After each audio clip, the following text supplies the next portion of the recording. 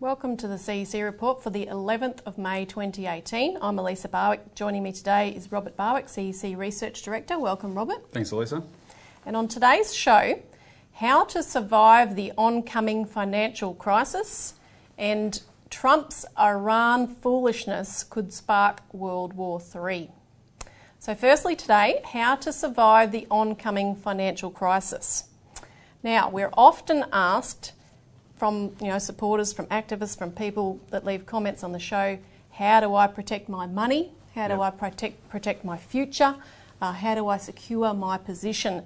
Now, really, there is only one answer to that, and it's the same answer that we always give, and that is that we must secure certain policies, and they're going to be policies that we'll run through in terms of the practical measures required to get through this crisis. Because really, a crisis is a great equaliser. Whether you're a prince or a pauper, it doesn't matter. Unless we make sure certain policies are enacted top down, then we won't, none of us will make it, and whether even humanity makes it will be a question mark. There's nothing you can do for yourself personally that's guaranteed to work. Try everything, go nuts. What you have to do, when you're trying that, you've got to think what's good for everybody as a whole, the nation as a whole. That's how you protect yourself individually. And that's what politics is. That's why it was invented. It's about people getting together to conspire to implement policies and set up institutions to affect those policies. For the common good. Exactly. So, and that's what government is as well. So firstly, Glass-Steagall. I think everyone, regular viewers, know what Glass-Steagall is, and we'll talk about it a lot today, including from the standpoint of what it is not, because there's a lot of discussion about breaking up the banks that's occurring in the wake of the Royal Commission findings. Of course, Glass-Steagall is a complete severance between any kind of gambling and between deposit taking. The financial speculation is a cancer that's taken over the financial system in the last, say, 40 years, Elisa. We've got to get it out of the real financial system. That's what Glass-Steagall does. Nothing short of that is going to be give us a successful financial system going forward. Right? So it's the most important thing. And then we'll also discuss the reorganisation that would be required, because as people point out, you've got a housing bubble that needs to be deflated, that needs to happen in an orderly way, and we have written legislation in the past, such as the homeowners and bank protection legislation, to make that happen. So those things are critical, and things like a debt moratorium to restructure the unpayable debts of productive industries and farms. Then you've got the question of national banking, where we need to establish a bank of the nation to issue the credit to rebuild the nation, which leads me to the final point, which is the economic reconstruction, emergency economic reconstruction to rebuild the nation with things that are critically needed. So listen, just on those points, back to Glass-Steagall first, I want to make an appeal to all the viewers of the show.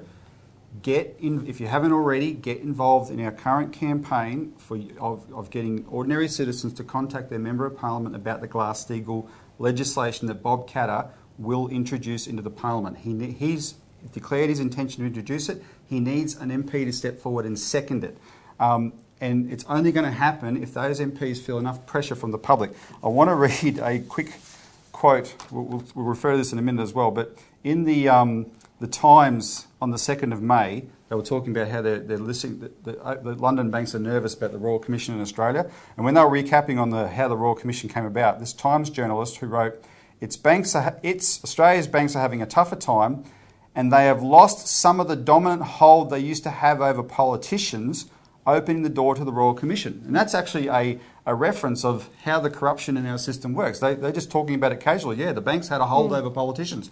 But it's also true that's weakening. And when it weakens, then you, the public, have a say. But you've got to do it. Every call, every email, every visit you make to members of Parliament with this legislation, the CEC's bill, that we've drafted, that Bob Katter's going to introduce, adds to the pressure on them to actually do something. And even today in the paper, the Treasury has come out today saying we need to look at breaking up the banks, right? Ask the Royal Commission to look at that. That's what you're intersecting when you're doing that. So we really need people to do that. We need you to sign the change.org petition. And if you're watching this on YouTube, there's a link below. You can do that. Go to change.org and look for the petition that is calling on members of Parliament to back this bill. Right? Actually, if you haven't signed it already, go ahead and sign it straight away. Very important. Every time you sign it, members of Parliament get, there's a bunch of emails go off to key MPs telling them that someone else has supported it, right? So you've got to do that. And then, in terms of the other areas that Lisa's just mentioned, because Glass-Steagall's the first step, and there's these other areas of economic reorganisation and the question of a national bank. You can call in and get a copy of this that we've just released. It's our manual on a national bank, right, and how national banking would work, but it also recaps what's the problems with the current system, including APRA. So you can see the headline there, the next financial crash is certain, end the Bank of England, Bank for International Settlements, APRA bankers dictatorship, time for Glass-Steagall banking separation and a national bank. And in there we lay out, as comprehensively as we can, how this system would work. If you want to know what's required for your country to reorganise so that all of us can be secure going forward, call in and get a copy of this. And thanks to those people who have been emailing us the letters that they've sent to their MPs, and also do the same with feedback, because we need to monitor exactly who and where they are, what their position is, who's supporting this and who's not. That's critical to the mobilisation.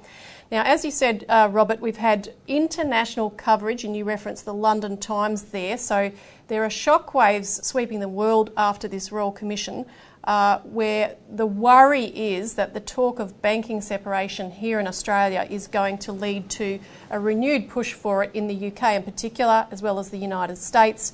Of course, we've had a number of people, Alan Fells, the former Australian Competition Consumer Council, Bernie Fraser, former Reserve Bank, a number of MPs pointing towards banking separation as a possible solution, Wacker Williams, even Green Senator Peter Whish-Wilson, Barnaby Joyce, and many other voices. And the Treasury today, like I said, in the Australian newspaper, they've talked about it. Well, that was what I was about to get to, because in the Treasury, well, this is actually the result, we should add, that after the last hearings of the Royal Commission, the 2-week block, Rowena Orr, the Special Queen's Counsel assisting Kenneth Haynes, the Commissioner, she had demanded that the banks and regulators all answer the query as to why they should be able to continue with the vertically integrated model of banking, where banks are allowed to not only take people's deposits but give them financial advice, sell their own products to them, sell them insurance and so forth. So they had to justify that to the Royal Commission. So the submissions have just come out. The Treasury submission said that the Commission should investigate what the benefits were from breaking up the banks, that just disclosure would not be enough. It said conflicts of interest are also inherent in such business models, and that separation would have benefits. So that was quite clear. ASIC said that the model of vertical integration and its benefits should be examined, though it did defend some aspects of the model. Well, they defend what they call economy. They said it has economies of scale. Yes, it has, ASIC. You have no credibility, and the banks certainly they have economies of scale, all right. They can fleece people on an industrial scale with vertical integration. And of course, no surprise, the banks completely defended the model, saying consumers would miss out on ample benefits if it was dispensed with, and that we can manage the conflict of interest, which of course there's ample evidence that they cannot manage. I think the bank's response is key, Elisa, because what's happened lately is banks have been voluntarily divesting themselves of certain businesses, and politicians are being given this message, oh look, the banks are doing it anyway. No, what this shows is the banks are saying, do not dare force us to do it, because there's something there they don't want to be broken off from. Yeah, your deposits, that's what they don't want to be cut off from. Now we've got to take a quick break, but after this we'll come back and talk about Clayton's models of Glass-Steagall breaking up the banks that will not work.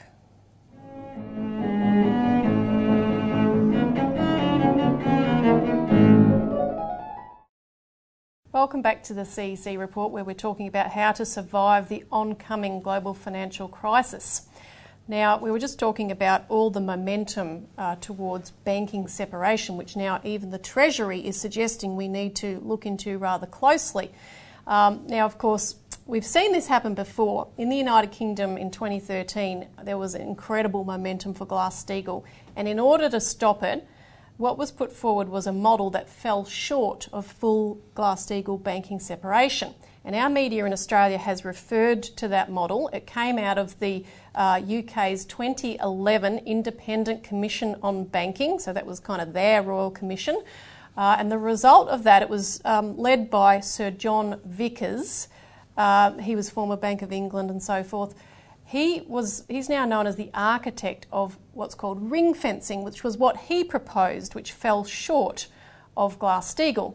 Now, in the Sydney Morning Herald on the 29th of April, they cited John Vickers saying, and this was around that 2011 period, that ring fencing was a better solution than structural separation. So ring fencing is, instead of forcing the banks to break up into smaller entities where a separate bank has deposits, they say to these big mega banks, you've got to divide them internally, ring fence your deposit part, but you can stay under the one institution. Right? The one roof. You've got these Chinese walls between them, you can't do anything, but they can stay under the one institution. And it's not the real deal at all, and it's open for abuse. Yeah, but now the Sydney Morning Herald, they really need to subscribe to the Australian Alert Service to get some more up-to-date information here, because several times in the last 2 to 3 years, John Vickers has actually come out saying, look, British banks are still undercapitalised, they're vulnerable, the leverage in the British banking system is quote-unquote dangerously high. The regulators fell short of what was required to crisis-proof the system. And he said this again on the 2nd of May, and he concluded by saying, goodness knows what would happen if there was another systemic crash like the last one, which is indicating that there will be. So this was definitely dishonest reporting by the Sydney Morning Herald to quote Vickers from 2011 on how this is a better model, because they legislated in 2013 and it's now 2018, and he's saying there's been virtually no progress in the British banks at all under this model, right? So the whole thing is a fraud. We warned at the time it would be the case. The bankers, there's a whole bunch of bankers in the House of Lords, at least ex-bankers, who they voted for a full Glass-Steagall instead, because they said, look, this isn't going to work. One of them had this great line about how bankers are extremely adept at getting between the wallpaper and the wall, right? So you can have this division, they'll find a way around it. And the other thing is, even if they don't find a way around it, if there's a crisis, the bank, in the investment banking side or some other side, the management of the bank will be really tempted to use the deposit side to bail that out, right? And then that puts the deposits at risk. So no, it just doesn't work. You've got to have a full separation. Yeah, and part of the proof of that is the fact that before Glass-Steagall legislation was implemented in 1933, this model, which we today call ring fencing, is exactly what existed then. And you had banks like National City Bank that got around that existing legislation by setting up these securities affiliates that were under the same roof, but they were completely separate. So we would just be going back to that disaster which led to Glass-Steagall. So what we're warning about is, in the Australian debate at the moment, is at that position where I suspect the Treasury, and even though they've said this today, which is good, they're going to start wanting to water down the debate. So at worst for them, it becomes something like a ring fencing model, not full separation. The public must know the difference and insist on full separation. Yep. You don't try and change the culture of banking, because unfortunately, the love of money is the root of all evil. There's a quote for you. And these financial people are too easily predators. So you've got to lock them away from the important financial system, right? Don't try and change the culture. Lock them away from it. Now, the global financial crash oncoming, which many high-level people are warning about, is driving the momentum, of course, to consider these solutions such as Glass-Steagall. And we want to briefly talk about a new book that is out by Naomi Prinz, which is very significant because she's a former banker at both Wall Street and City of London firms such as Bear Stearns, Lehman Brothers and Goldman Sachs. Very highly qualified, experienced former insider of the banking system, who once she came out from it has put out some of the most informative material about how the banking system works and how important Glass-Steagall is. Yeah, she's a big supporter of Glass-Steagall. So her new book is called Collusion: How Central Bankers Rigged the World. And she goes through the quantitative easing program, how central bankers worked together, colluded together in an extraordinary way. And she said this the other day, talking about her book. She said, look, today we stand near, how near we don't yet know, the edge of a dangerous financial precipice. The risks posed by the largest of the private banks still exist, only now they're even bigger than they were in 2007-08 and operating in an arena of even more debt. So this expert, Naomi Prinz, when she's not writing books like this, she's in the US Congress lobbying them to go back to full Glass-Steagall, right? She writes her book around it. She explains it in her book. I can't recommend it enough. Once it only came out on the 1st or the 2nd of May. It's really worth getting and looking at. Now we have to stop again, and after the break we're going to talk about Iran.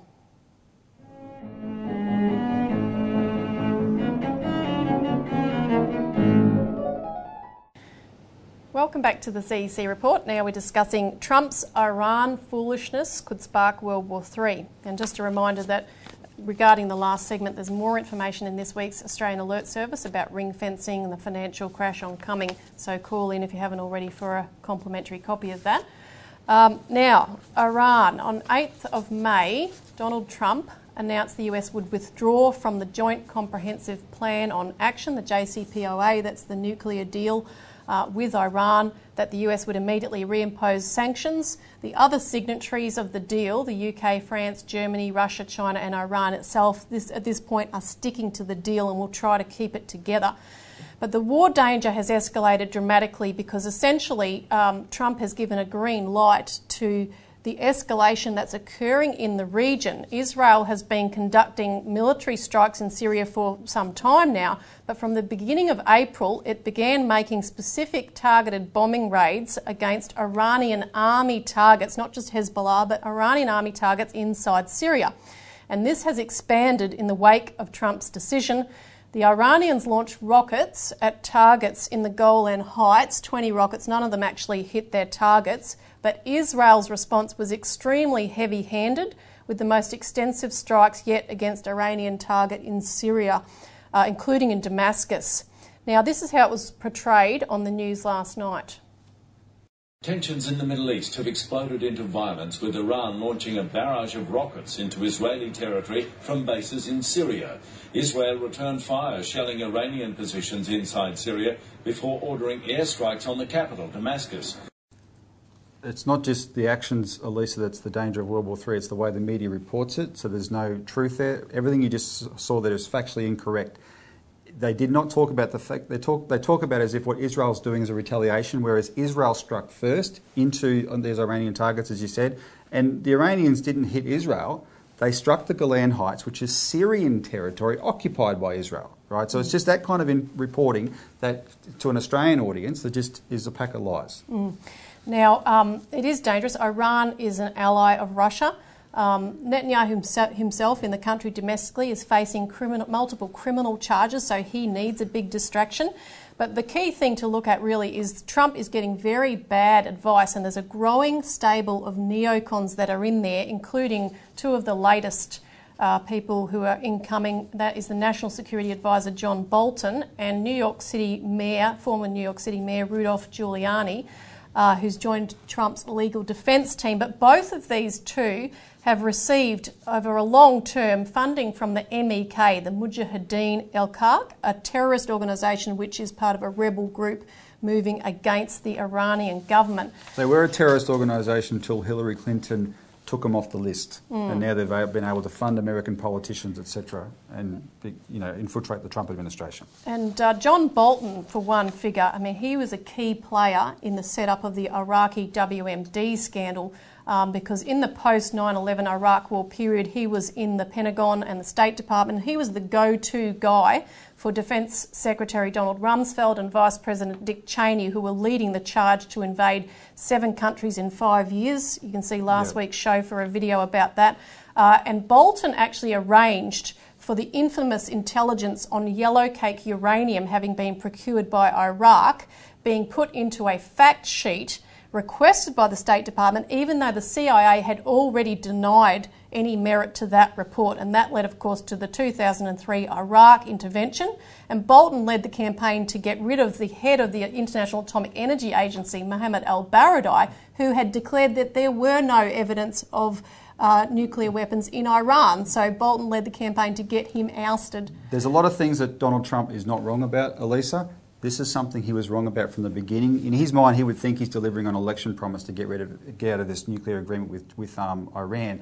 The problem is the people advising him to do it are the same people he denounced in his campaign for their regime change policies. And he's let them infiltrate him. Yep. And it's these two you've mentioned. It's Israeli Prime Minister Benjamin Netanyahu. They're all involved in the regime change architecture, and now they're running the show, unfortunately. And there's another neocon incoming as CIA Director Gina Haspel. She was at the CIA for 33 years, known as Bloody Gina for her role in the CIA torture program.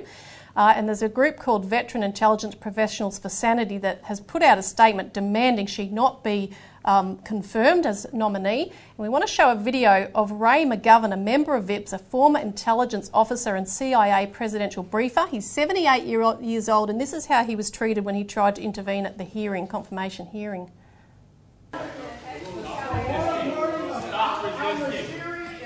Stop resisting.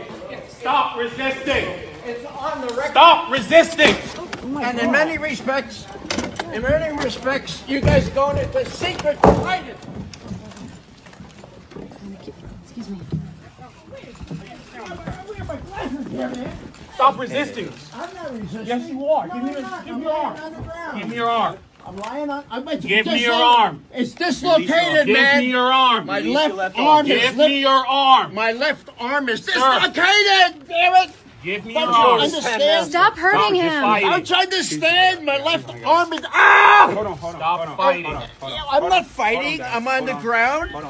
And if you let me get my glasses on, I can see what's happening. You're hurting him. You guys are hurting me. Stop hurting him. I'm immobilized. I'm immobilized. You're going to dislocate my shoulder again. And look, would you pick up my glasses before you step on them? Why does this require 5 We'll get you up first. Sir, time to stand up. Well, how about giving me a new pen? Hold on. We're going to get you up first and we'll talk to you, all right? I can stand up by myself. We're going to get you up. We're going to Shame get you up. on you for hurting him. By myself. Whoa. I'm not a terrorist. Sir, get up on your feet. I'm a CIA Roll him on his loveless, side. 27 years analyst and operations. Now sit up, sir. Waterboarding can never be Sir, are you going to stand up declared- for us, sir? I'll stand up. All right, come on, please stand up, please. Never be declared. Oh, Come on and stand up for us. okay. All right. Let me in here. Now you're going to pick up my glasses. So we'll take care of that. We just want to get you up first, all right? Okay. All right. Waterboarding Come on and stand up. can never be Come on and tolerated. stand. Come on and have a seat. She personally supervised it in Thailand. Come on and at stand the up. first black Come on and site. stand up. That's not a secret. Stand up, sir. That's Thank you. only a secret because she won't recuse herself. Take this one. She won't my left. All right, look. My left one is dislocated. All right. I'll go out. Yeah. All right. I'll go Relax out. here. But I Relax wish here. that you Relax wouldn't here. beat up an old man, huh? You decided that you You an wanted to officer? demonstrate. You I was decided an to officer demonstrate. too. Now these guys, Come on, these guys are the thugs that this way. actually Bring 'em this way. torture people. Come on this way. Shame on you for hurting him. CIA analyst and operations It was person unnecessarily Water excessive. Thank you can very be much. classified, but it cannot be made legal. That man, Elisa, Ray McGovern, is a good friend of mine. I got to meet him in 2014 in Germany. We spent a night singing Irish drinking songs beside a river after a conference. He's a great guy. He shows you that, don't ever think that the deep state is just, one homogenised thing. Now, he's someone who was from the CIA, who's exposed these operations, etc. And he's a man of principle, and this is the way he gets treated. But Donald Trump should be listening to him and not these other people that he's listening to at the moment. Yeah. So join our campaign to become a political animal and secure your future. Call your Member of Parliament, call us for a copy of the manual and get involved in any other way that you can. That's all we've got time for this week. Thanks, Robert. Thanks, Elisa. Thanks for tuning in, and join us again next week.